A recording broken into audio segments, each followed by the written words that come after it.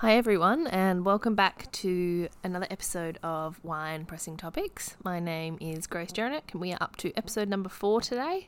Happy New Year, and welcome to 2022, and I hope that vintage is shaping up to be a good one for everyone getting close to that time of year.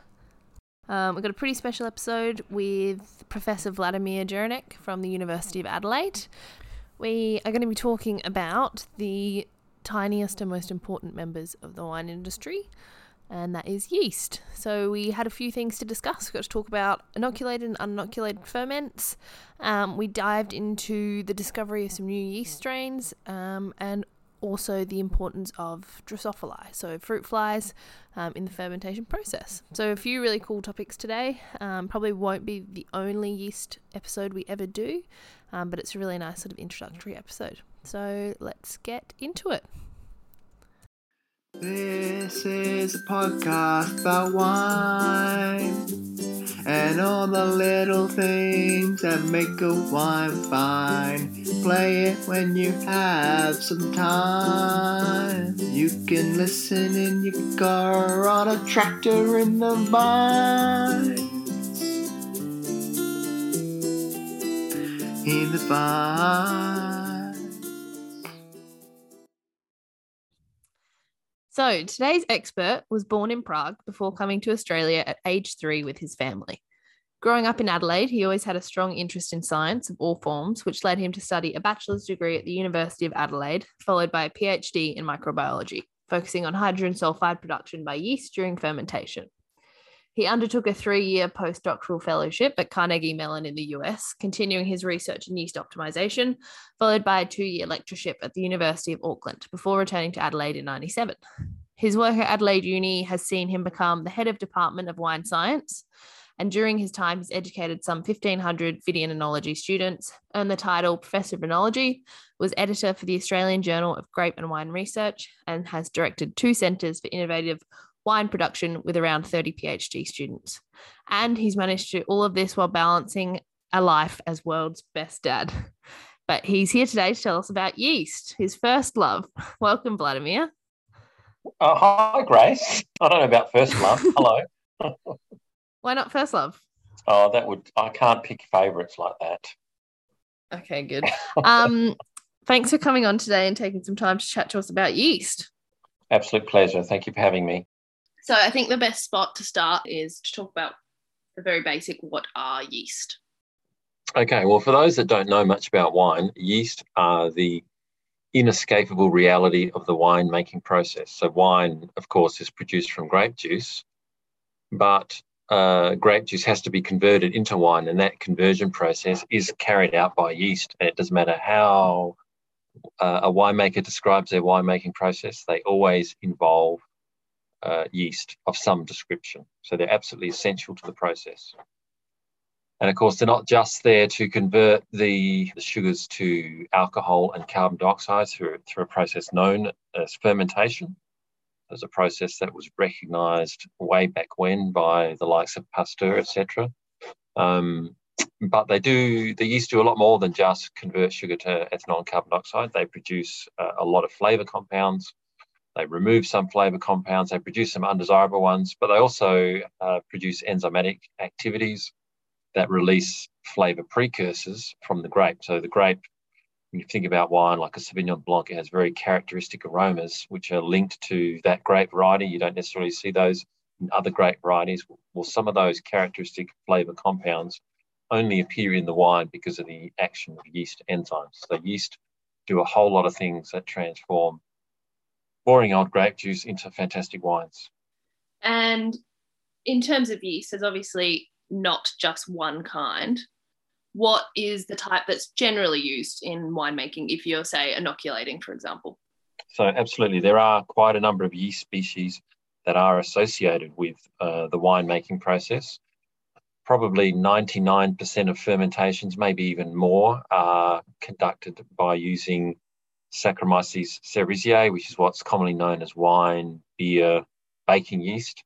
It's the same species, but there are many, many different strains, and they're all chosen because they have their uniquely desirable properties, whether it's a rapid, reliable fermentation or a particular contribution to the sensory profile or the colour of wine, but it's mainly Saccharomyces cerevisiae, mainly selected strains of Saccharomyces cerevisiae are deliberately added to the wine as an inoculum.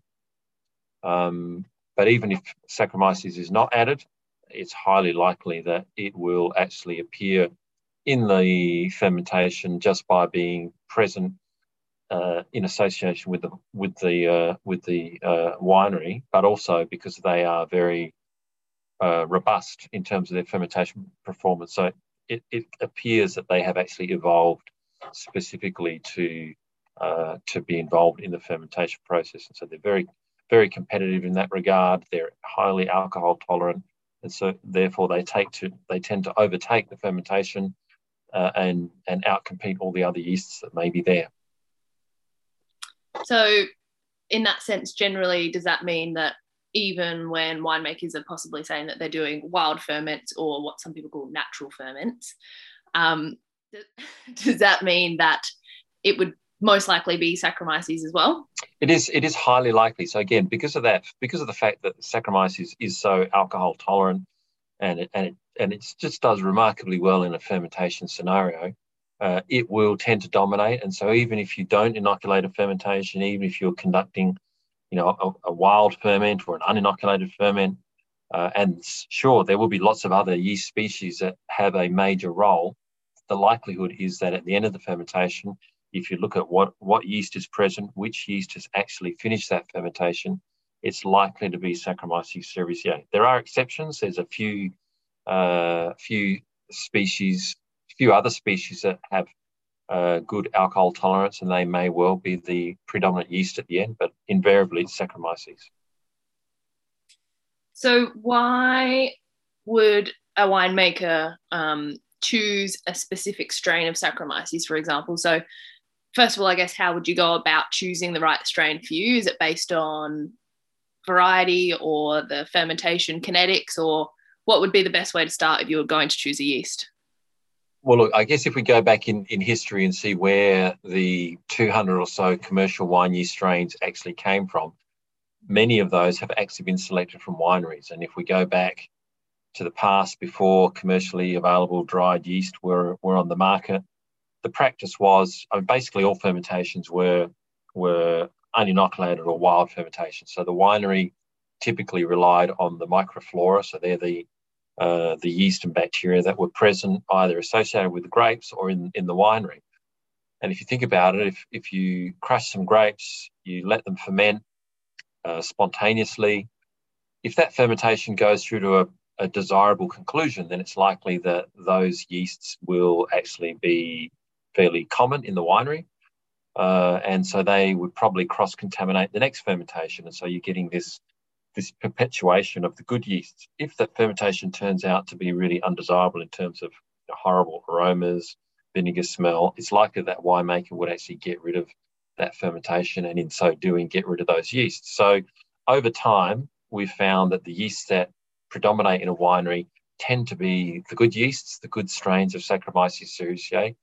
And then what's happened to make those yeasts more convenient is that starter culture companies have gone to wineries where they know there's great fermentation outcomes with uninoculated ferments, and they've purified the particular Saccharomyces from those fermentations, and they've taken those back to the yeast plant, produced those on a large scale in a highly active form, and dried them down and made them convenient. And so because these yeasts have been selected from different wineries, and those different wineries are typically making different types of wines, or they're in different climatic regions, the microbial populations associated with individual wineries tend to be different. And so that's partly driven by the conditions, it's partly driven by the winemaking approaches. And so that's why there's lots of strains on the market, and the starter culture companies will promote particular strains for a particular scenario. So for example, if you're making, say, a Riesling, that's likely to be a cool fermentation. It's likely to be one which doesn't ultimately reach very high alcohol content because you're looking for a nice acidity, so that fruit tends to be harvested early.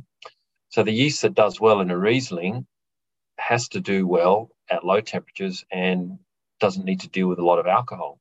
Conversely, if you isolate a yeast from a winery where they're making really full-bodied red wines that achieve high alcohol content, the fermentations get really hot, 30, 35 degrees Celsius. So the sort of yeast that has to survive that condition is going to have very different properties. And so if you isolate yeast from those two different wineries, they'll have quite different properties.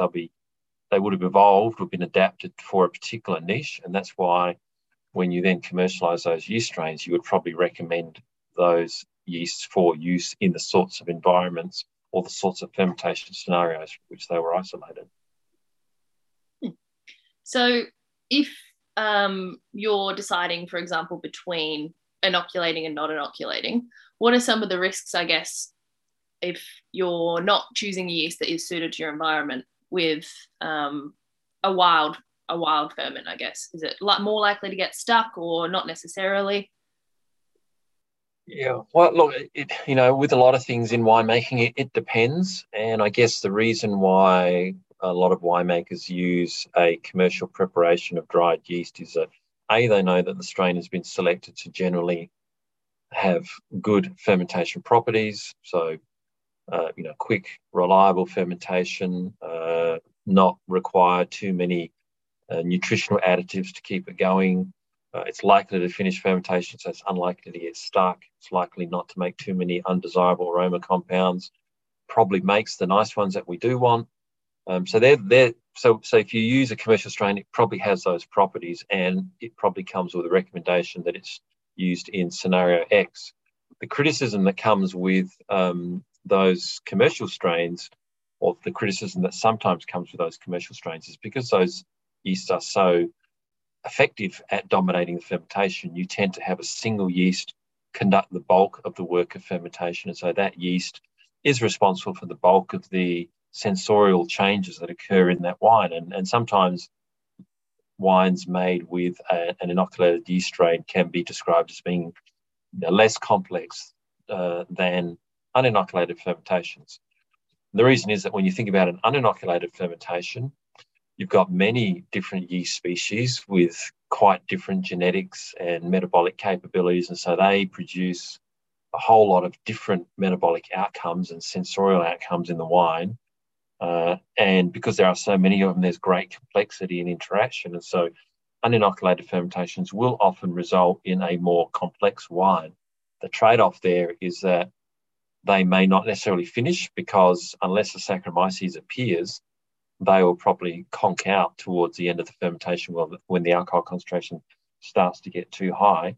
And the other problem is that you're often starting with a much lower initial population size. So with a dried yeast, you usually put in 5 million cells per milliliter. With an uninoculated fermentation, there may well be 1,000th of that, so quite a few less per mil. And so they take more time to actually build up in numbers and achieve a population size, which then is able to affect a vigorous fermentation. So let's say I go to work tomorrow and I create the perfect wine, and it doesn't get stuck, tastes and smells exactly how I want it to, but I don't know what yeast it is, so it was a wild ferment initially. Is there a way that I can make sure that that is the yeast that continues to be present in my winery, or is it basically impossible to do? Well, look, I guess what you could actually do, and again, this is sort of harking back to the traditional ways. So I mentioned that historically, if a fermentation did well, it was likely not to have gotten scrapped, and those yeast would linger in the winery. Well, some winemakers would actually go beyond just relying on that chance lingering, and they would actually use a sample of a finished or near finished desirable fermentation as the basis for the inoculum of the next fermentation. So certainly that's one way of doing it, is that you use a prior culture as the basis for your next fermentation. The thing you've got to be aware of is that the yeasts that have come out of a fermentation at the end of a fermentation are actually quite stressed. They've been in an environment where there's no oxygen, so it's anaerobic. they're probably running out of nutrients. They're probably exposed to high ethanol concentrations. You can't just grab that yeast and turn around and expect that if you put it in a fresh juice, which is high in sugar, no alcohol, a bit of oxygen, you can't expect that they will necessarily cope with that dramatic change in conditions. And so what's often done is that culture from the previous ferment might be introduced into some juice and given an opportunity to actually build up in numbers and recover somewhat before it's then inoculated into the bulk of the juice. So a bit of an intermediate step can actually be helpful, and sometimes is essential. Sometimes you may find that the end of fermentation yeast from ferment A just won't cope with the shock of going into the new ferment. And is it possible for me to bring my sample to you, for example, and you could find out what it is? Unquestionably, we can do that. So we could very easily identify the yeast by species, but we can also using genetic techniques identify the yeast by some sort of PCR method, so we can actually identify it down to the strain level. So we can certainly do that. And of course, what I should clarify at that point, species is pretty easy from an identification point of view. Strain can be more challenging. If it's a strain that's an existing strain that's been described, so potentially a commercially available strain, we could identify it that way. If it's an entirely new strain, then we won't know what it is unless it's in a database somewhere. And that's fine. It may be enough for you to know what your yeast is, and it may be reassuring to know that it's something new and exciting and unique for your winery. Or you may be interested to know whether it just happens to be a carryover from the last time you used a commercial yeast strain in your winery. Do you often discover new yeast? We do, certainly, and that's a big focus of our work. We tend not to look in wineries too much for new yeasts. Part of the reason being is that the winery can be a bit of a normalizer of yeast populations, and you do have the challenge of having commercial strains that were used previously tending to linger and dominate in a winery. We've tended to go to other environments to try and find interesting yeasts. And so for example, even going out into a vineyard might be a place to find different yeasts. The challenge with vineyards is that you tend not to find Saccharomyces cerevisiae, which is, I guess, the yeast that you might hope to find because of its inherent robustness in fermentation. But you do find lots of other non-Saccharomyces yeasts, some of which have really interesting properties, some of which can actually progress fermentation to quite a significant extent. And even if they don't finish, that's not necessarily a deal breaker, because what you would then do is that you would over-inoculate such a fermentation with a robust Saccharomyces to finish it off. So when we were talking earlier about commercially available yeast strains, sure, there are hundreds of Saccharomyces strains on the market, but there's now an increasing number, a small number, but an increasing number of non-Saccharomyces yeasts that are commercially available. And these are used in the same way as our Saccharomyces. The only difference is that they tend not to finish, and you typically have to add a Saccharomyces to finish. So the idea is you let these non-Saccharomyces guys go for as long as they can, and then you introduce the Saccharomyces to finish the ferment. So we're certainly interested in those non-Saccharomyces that we find in the vineyard, but we're also going even broader than that and looking at other environments, typically environments that are high in sugars. So, flower, nectars, honey, bees, insects, sap from various trees, to try and find really distinct yeast strains that might be of interest in some sort of a fermentation process. So can you tell me a little bit about some research you've been doing recently? I saw that you had released a paper on some Indigenous yeast, some research that you've been doing with First Nations Australians, I think in Tasmania from memory. Can you tell me a bit about it? That's absolutely right. I happened to listen to a presentation by Michael O'Brien at a wine tech conference a few years ago, a couple of tech conferences ago now. And he was talking about the fact that Aboriginal people appear to have had quite a lot of involvement in fermentation practices. And this was something which was actually quite new to me. And I think to many people don't realise that Aboriginal people had a very sophisticated knowledge when it came to fermentations. And the thing that actually struck me about this is that there must be a myriad of yeasts that are involved in this process that we haven't had an opportunity to actually characterise.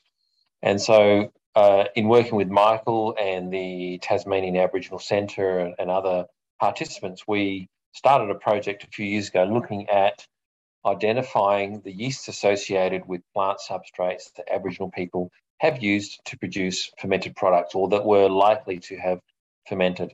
And so this involved some expeditions to Tasmania in the first instance, to the Central Highlands, and we were particularly looking for the cider gum, Eucalyptus gunnii. And the reason this tree was of importance is because it produces a sap that is very rich in sugar. Surprisingly doesn't have any eucalyptus character whatsoever, but it was a material that would actually freely seep from the bark of the tree wherever there was damage, or alternatively where Aboriginal people had actively tapped the trees. And of course, being then exposed to the environment, it would ferment spontaneously and produce a beverage that is said to have been of the order of 5-6% alcohol, which is where it gets its name from, as the cider gum.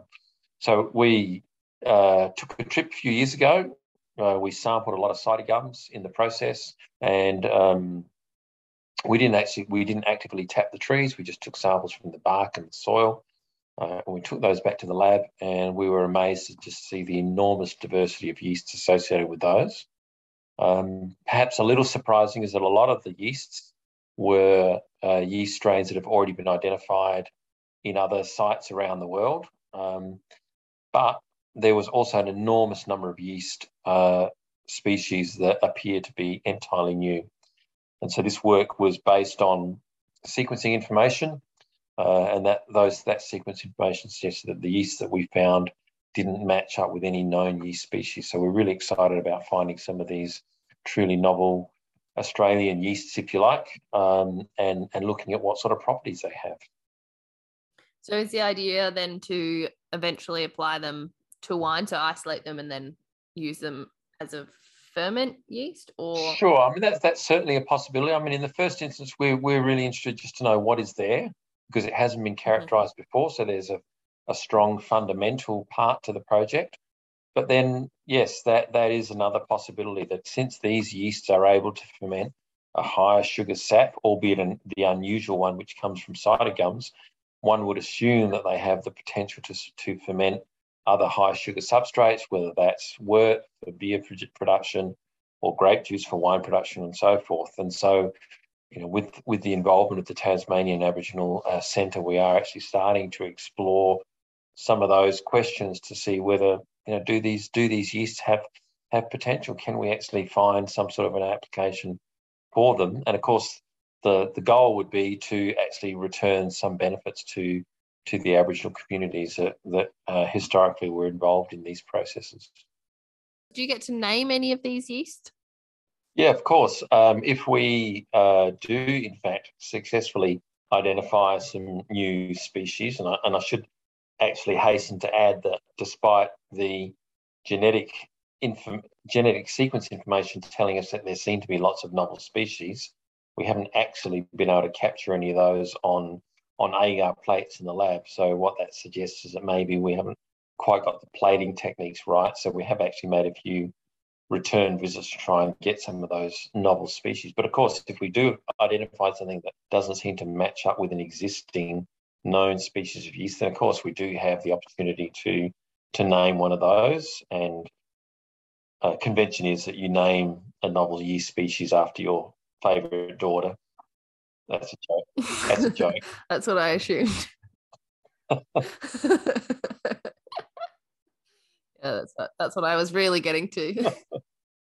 But yeah, the convention would be that you could name the yeast after some feature of its properties. So if it's very fond of a particular sugar, you might relate it to that.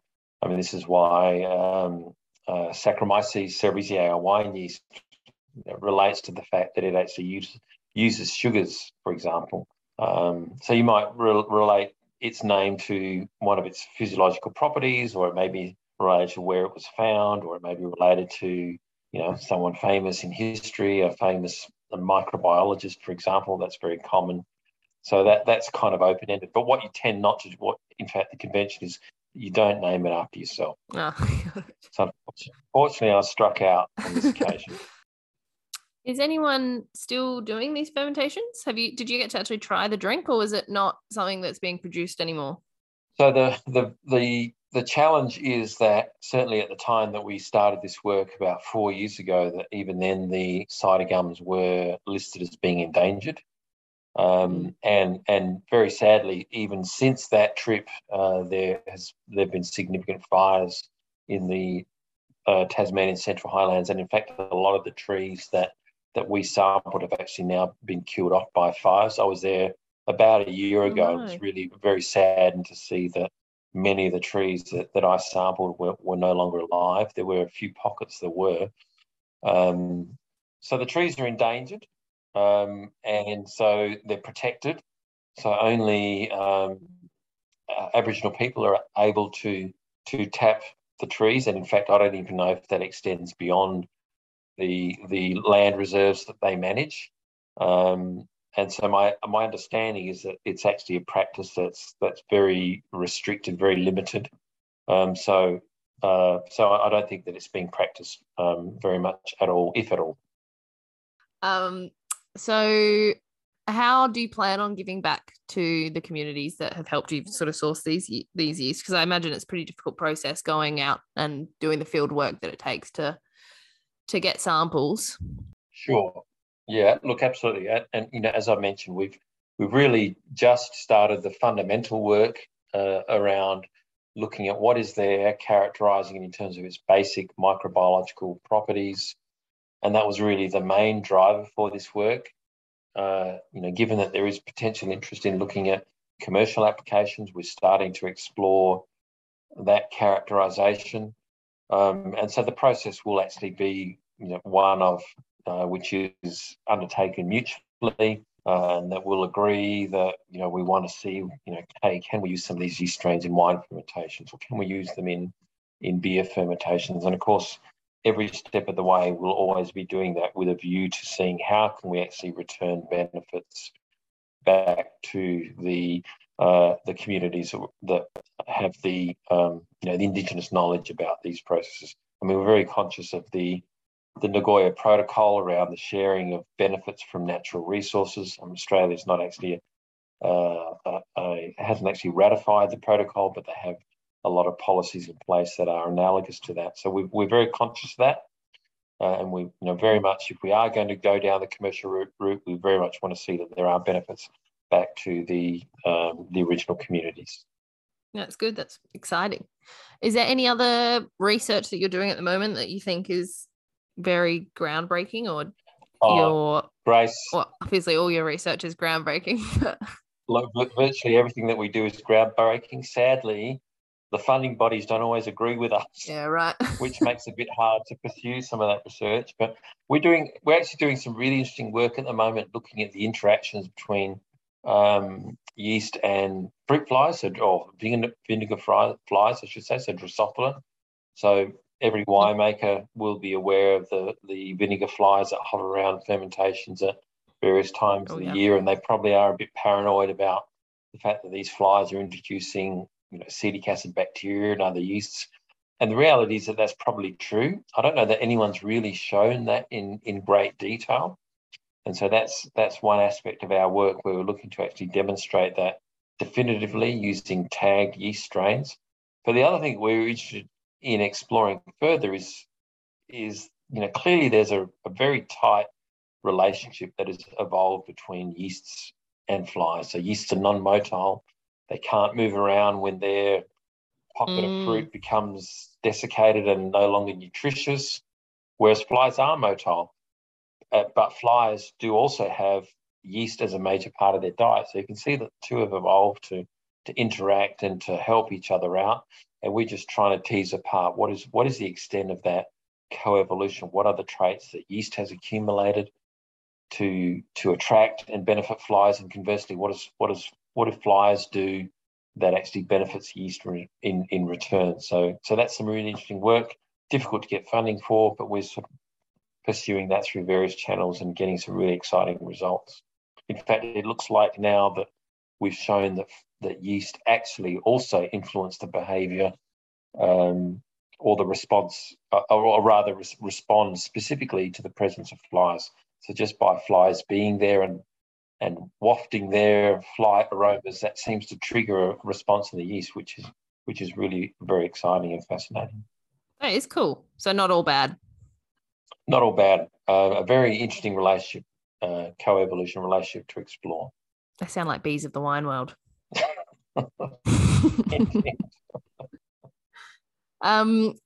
So a question I do like to ask everyone that comes on, you may have heard it, you may know it's coming, is if you're stuck on a desert island and you can only take one wine with you, what would that one wine be? So, of course, Grace, this invokes a lot of questions before one can answer fully. And so questions are around, refrigeration, optimal cellaring temperatures, et cetera, et cetera. If it's a desert island, it's probably going to be warm. The reality is it can't be one wine, let's face it. I mean, otherwise, one wine, then the wine industry would be dead. Yeah. But certainly the two wines that three. The three wines that I would take would be a sparkling, a white, and a red. Now, of course, my red would be a hogshead of Pinot, which incidentally would be bottomless. So the actual size of the container is irrelevant. Of course. Sparkling wine, a fine Australian sparkling or a champagne, a must, but it has to be at the right temperature. Of course, chilled. And then in terms of a white, I don't know, a crisp Chablis or something. But again, we need refrigeration. So I'm assuming there's a cave on the desert island that has... There is a cave, a temperate cave with a cool room and a slightly warmer Pinot room for the hogshead. Perfect. So all I need is an ice bucket so I can keep my champagne cold when I'm sitting on the beach. So there's my answer. I would be very happy with those three. Lovely. You settled on three. That's pretty good. Better than some we've done. Better than some. Well, thank you for coming on. It's an absolute pleasure. Thank you for having me. And talking all things yeast. Learned a lot. I'm sure I'll see you around somewhere, somehow. Great to see our graduates move out into industry and do as well as they are doing and continue to excel. So well done to you and your classmates. Thank you. I'll let them know. Thank you, Grace. So thank you all so much for listening today. I hope you learned something new and enjoyed the episode. Of course, thank you to Professor Vladimir Jeranek from Adelaide Uni for coming on and giving us a little bit of insight. And as always, I'd like to take a minute in the spirit of reconciliation to acknowledge the traditional custodians of country throughout Australia and their connections to land, sea and community. We pay our respect to their elders past and present and extend that respect to all Aboriginal and Torres Strait Islander peoples today. We'll see you in the next few weeks. Thanks. This is a podcast about wine and all the little things that make a wine fine. Play it when you have some time. You can listen in your car or on a tractor in the vines. In the vines.